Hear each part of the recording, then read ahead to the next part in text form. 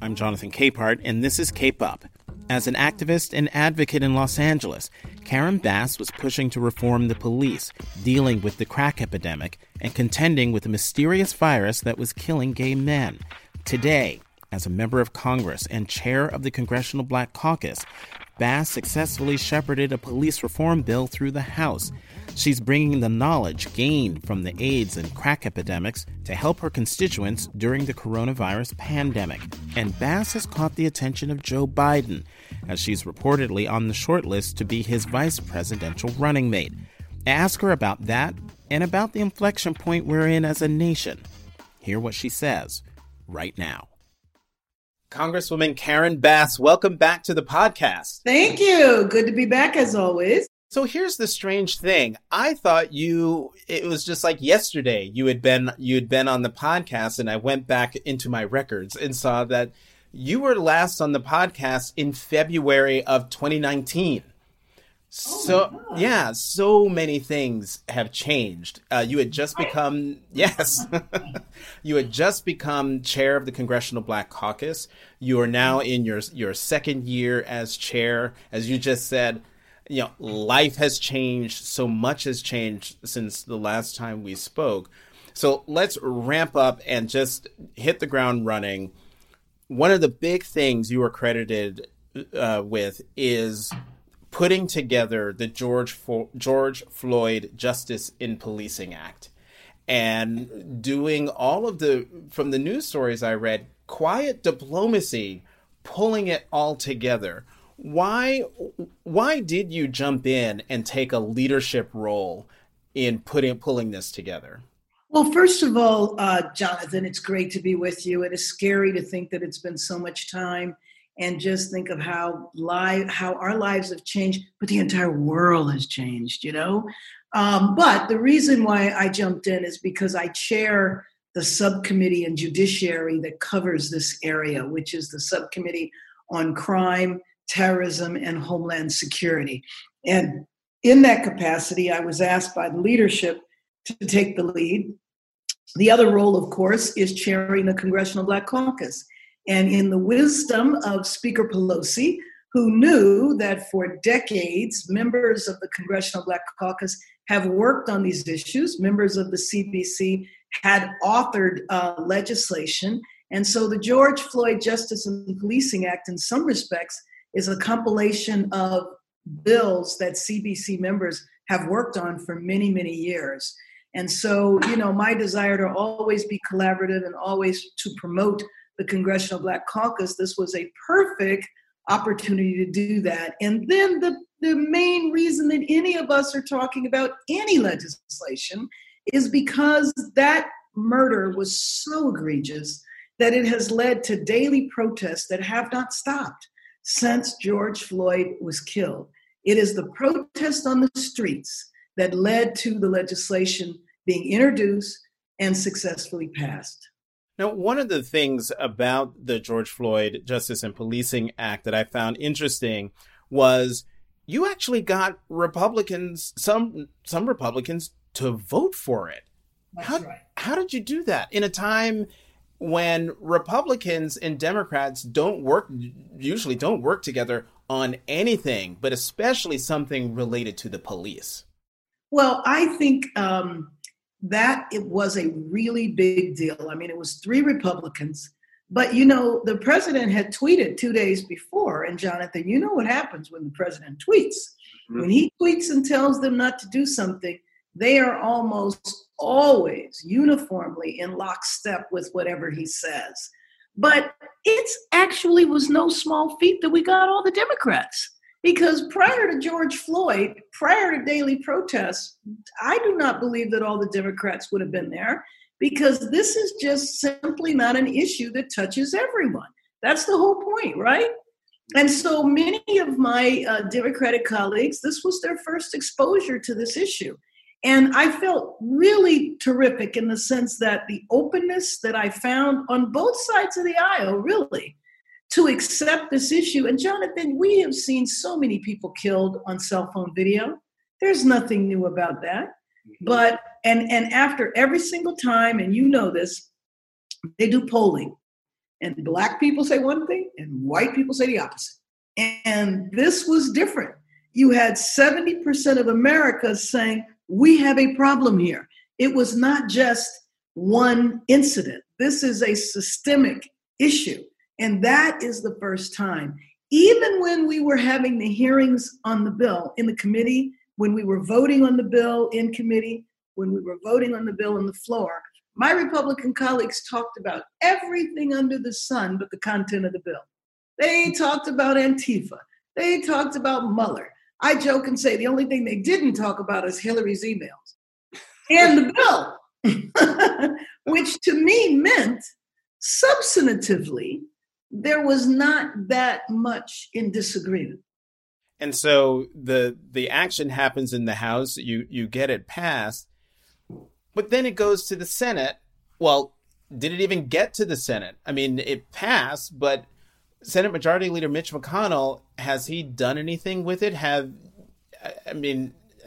you had any conversations with folks on the Senate side to help move things along? Well, I will tell you that the bill is over in the Senate, but you probably couldn't find Senator McConnell's desk because he has so many bills piled up on that desk of his that he has done nothing with. Over 200 bipartisan bills, over 400 bills in total. He probably has no room left on his desk. So it is over there. But yes, the senators are talking with each other. I've spoken with Tim Scott. I'm continuing to speak with my Republican colleagues in the House who continue to say that they want to see something done. But to me, it's never over till it's over. Mm-hmm. And we did our work in the House. We could simply say, now it's over in the House. It's their problem. We're not going to think about it anymore. But, I never view legislation that way. I'm not happy until it's implemented. Even a signature is not enough for me. When the bill is signed, I want to know what happens after that. And I want to know, did it work? Did it make a difference? Did it do what we intended? So I've been working on this for so many decades. I'm not hardly going to let go now because we passed it in the House. I'm glad you brought that up. And just to be clear, you meant it's over in the Senate. You said over in the House, but over in the Senate. Yes. Yeah. But, to your point that you've been working on this for decades, and we have seen this for decades. I mean, I'm old enough to remember Rodney King being sort of the first of the grainy videos where we saw a Black man being beaten by the police. Given and that happened, I mean, that's in your district, right? It's in my city. Yeah, right. It's in your city. But you've lived and breathed this for a long time. Are you disheartened by the fact that we're still talking about this decade's or this generation's Rodney Kings? Or are you hopeful in that there are more people marching alongside you than there were 30 years ago? Well, I mean, a couple of things. And for your younger listeners, the reason why Rodney King was so important, we didn't have video cameras before Rodney King. The technology didn't exist. And so that man who just happened to have his new video camera in his window filming this, that was monumental because we had been working for years saying that this was happening. But every time there was a beating, every time there was a killing, the police said the same thing. Basically, the person that was beat, the person that was killed deserved what they got. If the police beat you up, they said you beat them up. And it was assault with a deadly weapon. And typically, if you got beat up, you got arrested. If you were killed, it was said that they were in fear of their life. Actually, the same thing they say now. The difference is, though, is that so much of it has been captured on cell phone. But I think this time was so horrible. And it was horrible because the man was looking dead at the camera while he was murdering him. He was acting with complete impunity, and he had his hand in his pocket. Like, I'm just sitting here killing somebody. And then, of course, we find out later that he's had multiple complaints for excessive use of force and other inappropriate things. I am over the top hopeful.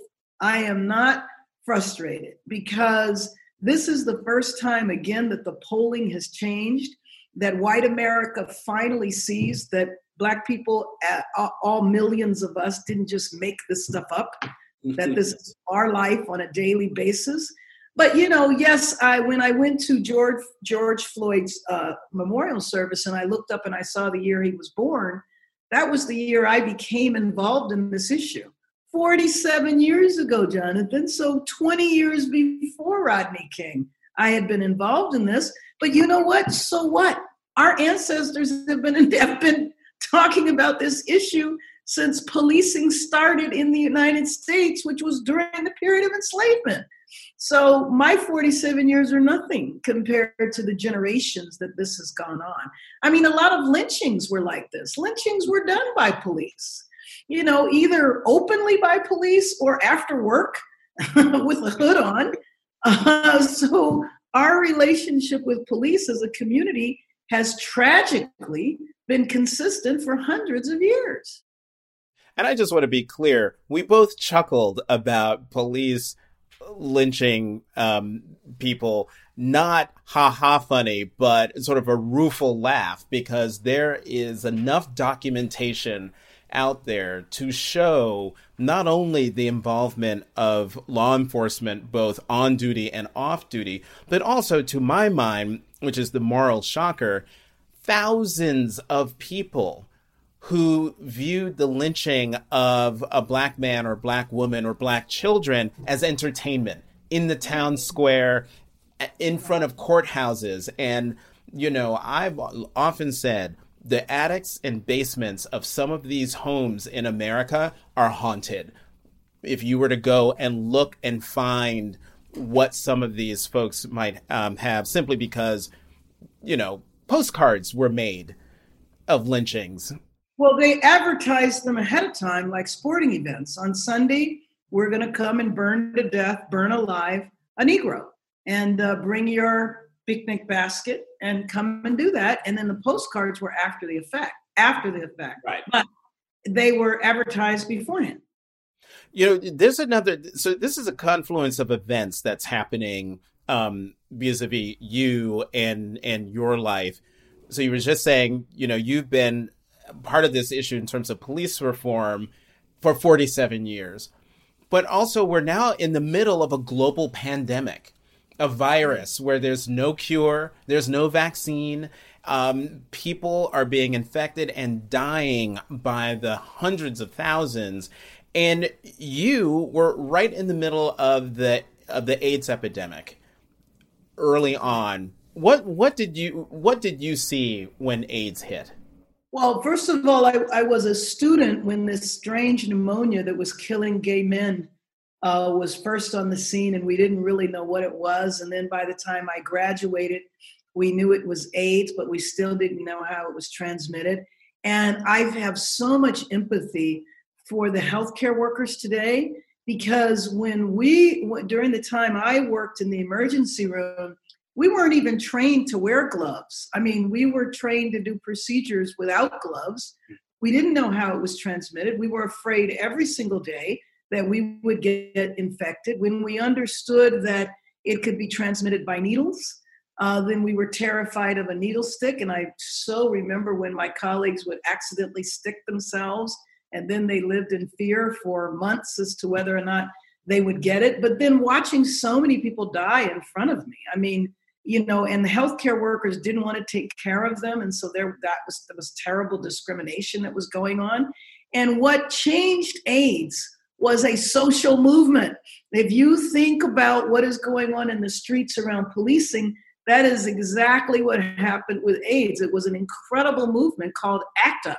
They got involved in civil disobedience. They copied the civil rights movement. They had massive protests. We had a president who said that, this is really nothing. We had elected officials that said this is because people were gay. This is how God was punishing folks. And that went on for years. And then finally in the 90s, they came up with the cocktail. So, AIDS arrived on the scene in the very early 80s. So we went a good 10 years before, actually, no, I don't think it was quite that long, 5 or 6 years until we knew how it was transmitted. But the cocktail wasn't invented until the early 90s. Right. And so now, given that experience that you had with living through the onset of HIV/AIDS epidemic, now we're in the middle of coronavirus, and we're seeing, to a certain extent, the federal government and the federal response being unbelievably inadequate. What lessons are there to be learned for this crew in the White House now about how a nation is supposed to react to a pandemic that is ravaging its own citizens? Well, frankly, I think, what lessons can America learn? I have no hope that this administration will learn anything, because the person at the top has no interest in learning anything. He has the experts around him, but he is going off of his gut, not off of science, because he doesn't believe in science. You have today Dr. Fauci saying, be careful. We're not out of this. People are getting by the thousands infected every day, and by the hundreds dying every day. Jonathan, at least once a day, but typically more than once a day, I stop and think about the fact that over 131,000 Americans are dead in 4 months. And this man has not stopped a beat. I don't think he has thought about any of them. He probably knows no names and could care less. But the lesson here for the country to understand is it is 100% about leadership. What people don't remember is that we could have had a pandemic with Ebola. President Obama set the example of what to do. He galvanized the entire world. The world came together, and Ebola stayed in 3 countries. They had predicted that there would be 1 million people who died. I think it was 16,000 that died, and obviously that's too many. But Ebola didn't even spread in Africa. 2 people died from Ebola in the United States. Now, I'm not saying that it's the same thing. This is a different type of epidemic. But the thing about it is that with this epidemic, I don't believe in any way, shape, or form these many people needed to die. Do you know the population of the United States is 330 million? The population of India is 1.6 billion. I talked to the Indian ambassador a few weeks ago. At that point in time, I think 12,000 Indians died. 12,000 to 131,000, 330 million to 1.6 billion. There is no excuse for this in our country. You have a few months to go as chairman of the Congressional Black Caucus, because there'll be a new chair when there's the new Congress. What more do you want to do in the time that you have left? Well, you know what? It is all about COVID, and it is all about systemic racism. Those are the 2 issues. Now, having said that, we still have a census that we have to make sure that we're counted. And in 100 and how many days, 20 days, we have an election. And, I'm tired of saying this is the most important election of our lifetime. Earlier this year, I was saying, if we don't get it right this election, we're going to be in a mess for 2 generations because of the judges. Now I say this election is a matter of life and death. And it really is. When you have 131,000 people dead, this election is a matter of life and death. And so making sure that people turn out to vote, making sure that people follow the census, and then making sure that we do have a strategy. We know what to do around COVID. There needs to be a concentrated intervention in areas where there's a disproportionate death rate. So I will continue to work on that. I will continue to work on the legislation around policing. But we do understand that the problems with policing is just one manifestation of systemic racism. So I might only have 6 months left, but that's a real big agenda. It is. But let me get you on systemic racism before I move on to my next question. And that is, again, given what you've seen and the demonstrations and white people suddenly woke en masse about this, do you think this is a real turning point when it comes to doing something about systemic racism, or is this a fad moment and we're just going to slide back into that old groove? Jonathan, when have you heard people talk about systemic racism? Never. It's true. I mean, this started as a police murder. This morphed into a human rights issue internationally. Did you know that all 54 nations in Africa went to the United Nations and said we needed to talk about racism in the United States and police violence? I mean, people protesting around the world, 50 states in the country. Now people are saying this is a bigger issue than policing. People are looking at our own history with the whole thing around the statues. I want to see the statues removed. I don't want to see them vandalized like that, because I think getting them removed through a process would allow for public education to take place at the same time. And so I would like to see a process to remove them. This is a seminal moment in our country. Now, it's up to us as to whether we squander it. So I don't think this is just a fad. I think this is profound. And I'm going to do everything I can to make sure that this moment is not squandered. Your father was a letter carrier. Yep. Your mom was a homemaker. Mm-hmm. What do you think they would be thinking if they to know that their daughter is not only the former Speaker of the California Assembly, now a sitting member of Congress, now the chair of the Congressional Black Caucus, but also talked about as a potential vice president of the United States? I just have to sit back and chuckle, because to me it's just surreal. And you know, the sad thing is that my parents didn't live to see any of it. So they knew that their daughter was always a community activist, was always involved in politics. You know, they were always scared to death, by the way. They never wanted to see me run for office. They were just always worried that I was going to get hurt in the process. So I think that they would be extremely proud. But my brothers and I talk about that all the time, the fact that they're not here.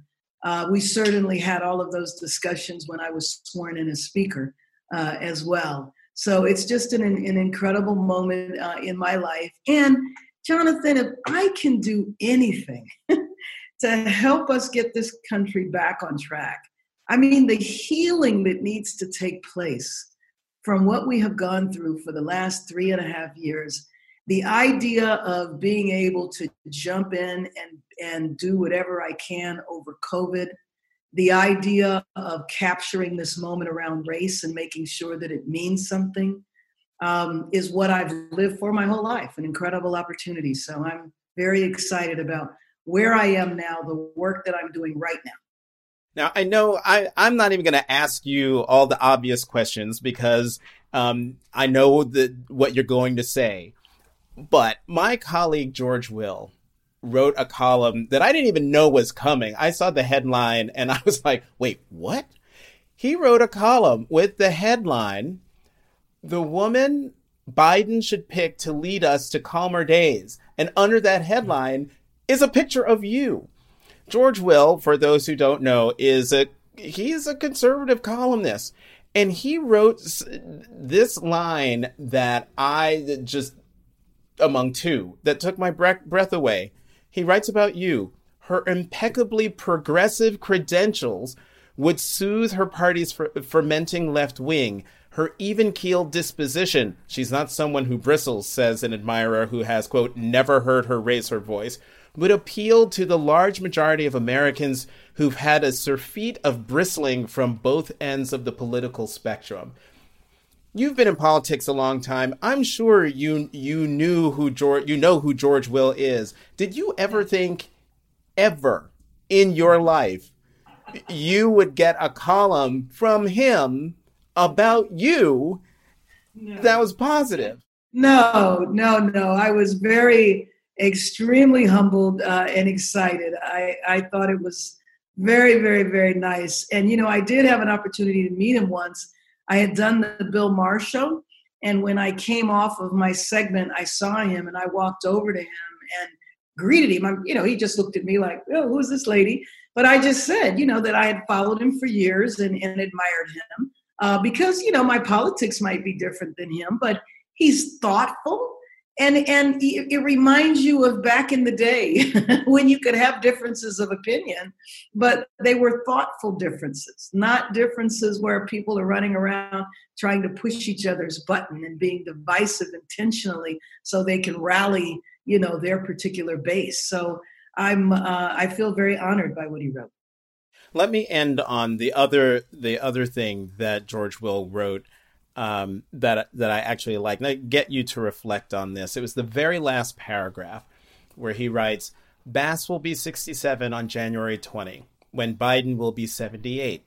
Biden-Bass would be the nation's oldest winning ticket, transitional leadership to get the world's oldest party and the world's oldest democracy to calmer days. Well, again, I feel very honored by that as well. I just feel like the nation needs to heal.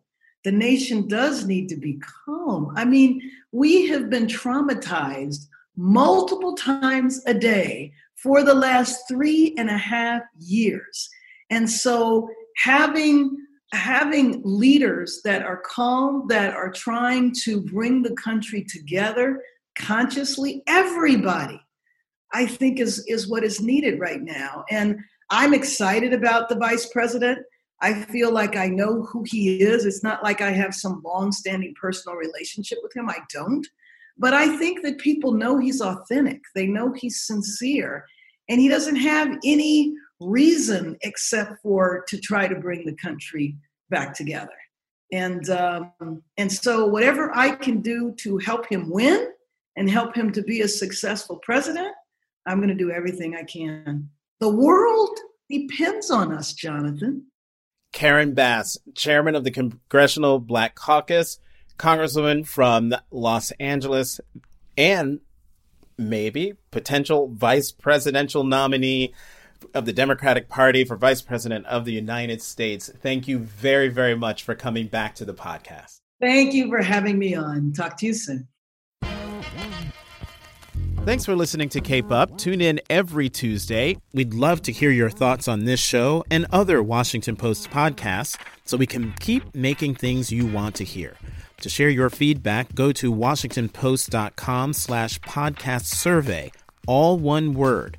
Tell us what you like, what you don't, and what else you want to hear from us. Again, that's WashingtonPost.com/podcast survey.